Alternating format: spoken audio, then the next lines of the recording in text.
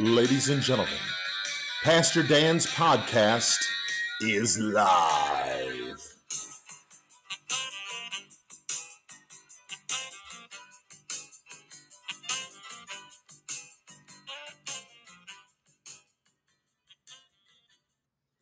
Good evening, everyone. Glad you could join me today. It is May 31st, and it is Wednesday night in the Word with Pastor Dan. I'm glad you're here. Tonight, we're going to be talking about what signs are there about the end times and when Jesus returns. And so we want to look at a couple of things, and I want to share them with you tonight. So let's open up with prayer. Father, we thank you, Lord, for this day, and we thank you, Lord, for your blessings. We ask, Lord, you be with each and every one that is listening to this podcast. I pray, Lord, that you'd watch over them, take care of them, and bless them, Father, Lord, we pray. Lord, that you'd open our hearts and minds to receive what you have for us this evening. We ask all this in Jesus' name, amen. As always, I always want to invite everybody that I can to Connect Church. I love our church, and I love everyone in it, and I want you to be a part of a community of believers. And if you don't have a church home and you don't have any place where you attend on a regular basis, we invite you to come to Connect Church at 1417 Herbert Street, South Roxana, Illinois, 62087. You can reach us by area code 618-254-1308. And we hope that you'll be here. We have worship and praise that starts at 10 a.m. We also have children's ministry from birth all the way up to 5th grade. And then we also have a youth group that meets for 6th grade through 12th grade. And so we want you guys to be a part of that, and we want you to connect with other believers in our area. So come to Connect Church if you can. We also want to give you a shout out about our school. We do have a preschool for 4-year-olds all the way up through 12th grade. So K4 through 12th grade, we have a school here at our church. We encourage you to investigate our school, look at our school. You cannot beat the rate. The rate is very affordable. It is $2,900 for a complete year. That takes care of your tuition for one child. And we encourage you to get your kids out of the public school system and into a Christian private school. And we encourage you to do that here at Connect Christian School. We're a great school. We use Abeka is our learning material that we use, and we have a great staff, faculty that is here that is willing to serve in ministry, to do it at a very reduced cost to them, but they do it because they love the Lord and they want to see your kids grow and learn and be successful citizens of the United States. And so we encourage you to please come to Connect Christian School and be a part of our school. Pull your kids out of that public school that's indoctrinating them and put them in a private Christian school that can teach them about Jesus and also give them the English, the math, the history, and the science and the Bible classes that they need to succeed. So please call us. That phone number for Connect Christian School is area code 618-254-0188. Now, as I said earlier, we're going to be talking about what signs are indicating the end. And so in Matthew 24, verses 5 through 8, Jesus gives some important clues for discerning the approach of the end times. He says in the scripture, "Many will come in my name, claiming I am Christ, and will deceive many. You will hear of wars, rumors of wars, but see to it that you are not alarmed. Such things must happen. But the end is still to come. Nation will rise against nation, kingdom against kingdom. There will be famines and earthquakes in various places, and all these are the beginning of birth pains. An increase in false messiahs, an increase in warfare, an increase in famines and plagues and natural disasters. These are signs of the end times." In this passage, though, we are given a warning. We are not to be deceived because these events are only the beginning of birth pains. The end is still yet to come. Some interpreters point to every earthquake, every political upheaval, and every attack on Israel as a sure sign that the end times are rapidly approaching. While the events may signal the approach of the last days, they are not necessarily indicators that the end times have arrived. The Apostle Paul warned that the last days would bring a marked increase in false teaching. The Spirit clearly says that in later times some will abandon the faith and follow deceiving spirits and things taught by demons in 1 Timothy chapter 4 and verse 1. The last days are described as perilous times because of the increasingly evil character of man and people who actively oppose the truth. And we're seeing that more and more every day. They literally oppose the truth. In 2 Timothy chapter 3, verses 1 through 9, he says, "But mark this, there will be terrible times in the last days. People will be lovers of themselves, lovers of money, boastful, proud, abusive, disobedient to parents, ungrateful, unholy, without love, unforgiving, slanderous, without self-control, brutal, not lovers of the good, treacherous, rash, conceited, lovers of pleasure rather than lovers of God, having a form of godliness but denying its power. Have nothing to do with such people. They are the kind who worm their way into homes and gain control over gullible women, who are loaded down with sins and are swayed by all kinds of evil desires, always learning but never able to come to the knowledge of the truth. Just as Jannes and Jambres opposed Moses, so also these teachers oppose the truth. They are men of depraved minds, who, as far as the faith is concerned, are rejected. But they will not get very far because, as in the case of those men, their folly will be clear to everyone." Other possible signs of the end times would include a rebuilding of the Jewish temple in Jerusalem, increased hostility towards Israel, and advances towards one world government.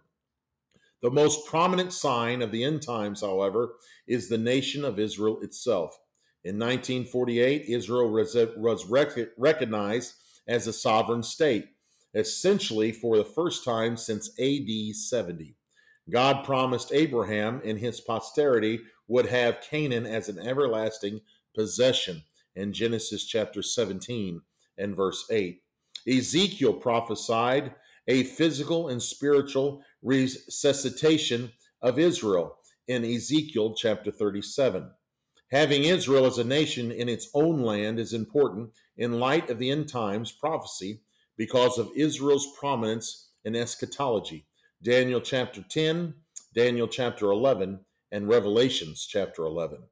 With these signs in mind, we can be wise and discerning in regard to the expectation of the end times. We should not, however, interpret any of these singular events as a clear indication of the soon arrival of the end times. God has given us enough information that we can be prepared, and that is what we are called to do as our hearts cry out, "Come, Lord Jesus," in Revelations 22 and verse 20. So what is going to happen in according to the end time prophecy? What is going to happen? Well, the Bible has a lot to say about the end times. Nearly every book of the Bible contains prophecy regarding the end times. Taking all of these prophecies and organizing them can be difficult. Following is a very brief summary of what the Bible declares will happen in the end times. Christ will remove all born-again believers from the earth in an event known as the rapture in 1 Thessalonians chapter 4 and 1 Corinthians chapter 15. At the judgment seat of Christ, these believers will be rewarded for good works and faithful service during their time on earth, or will lose reward but not eternal life for the lack of service and obedience. In 1 Corinthians 3, verses 11 through 15, says, "For no one can lay any foundation other than the one already laid, which is Christ Jesus. For if anyone builds on the foundation using gold, silver, costly stones, wood, hay, or straw, their work will be shown for what it is, because the day will bring it to light. It will be revealed with fire, and the fire will test the quality of each person's work. If what has been built survives, the builder will receive a reward. If it is burned up, the builder will suffer loss, but yet will be saved, even though only as one escaping through the flames." In 2 Corinthians chapter 5 and verse 10, it says, For we must all appear before the judgment seat of Christ, so that each of us may receive what is due us for the things done while in the body, whether good or bad. The Antichrist, or the beast, will come into power and will sign a covenant with Israel for 7 years in Daniel chapter 9, verse 27. The 7-year period of time is known as the tribulation. During the tribulation, there will be terrible wars, famines, plagues, and natural disasters. God will be pouring out his wrath against sin, evil, and wickedness. The tribulation will include the appearance of the 4 horsemen of the apocalypse and the 7 seals, trumpet, and bowls of judgment. About halfway through the 7 years, the Antichrist will break the peace covenant with Israel and make war against it. The Antichrist will commit the abomination of desolation and set up an image of himself to be worshipped in Jerusalem's temple in Daniel chapter 9, verse 27, 2 Thessalonians chapter 2, verses 3 through 10, which will have been rebuilt. The second half of the tribulation is known as the Great Tribulation, Revelations chapter 7 and verse 14, and the time of Jacob's trouble in Jeremiah chapter 30 and verse 7. At the end of the 7-year tribulation, the Antichrist will launch a final attack on Jerusalem, culminating in the Battle of Armageddon. Jesus Christ will return, destroy the Antichrist and his armies, and cast them into the lake of fire in Revelations chapter 19.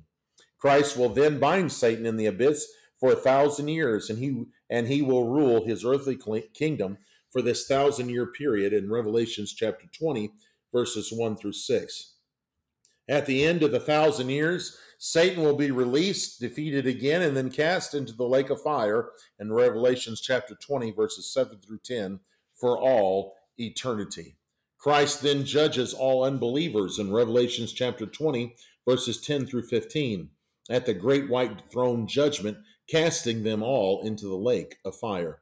Christ will then usher in a new heaven and a new earth and a new Jerusalem, the eternal dwelling place of believers. There will be no more sin, sorrow, or death in Revelations chapter 21 and verse 22. So I ask this question to each and every one of you. Are you prepared, my friends, for the end? Are you prepared for the end?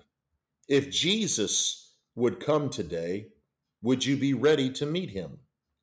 If not, then today you can make a change in your life that will change your trajectory for all eternity.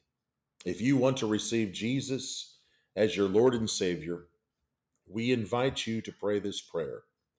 Dear Lord Jesus, I know that I am a sinner, and I ask for your forgiveness. I believe you died for my sins and rose from the dead. I turn from my sins and invite you to come into my heart and my life.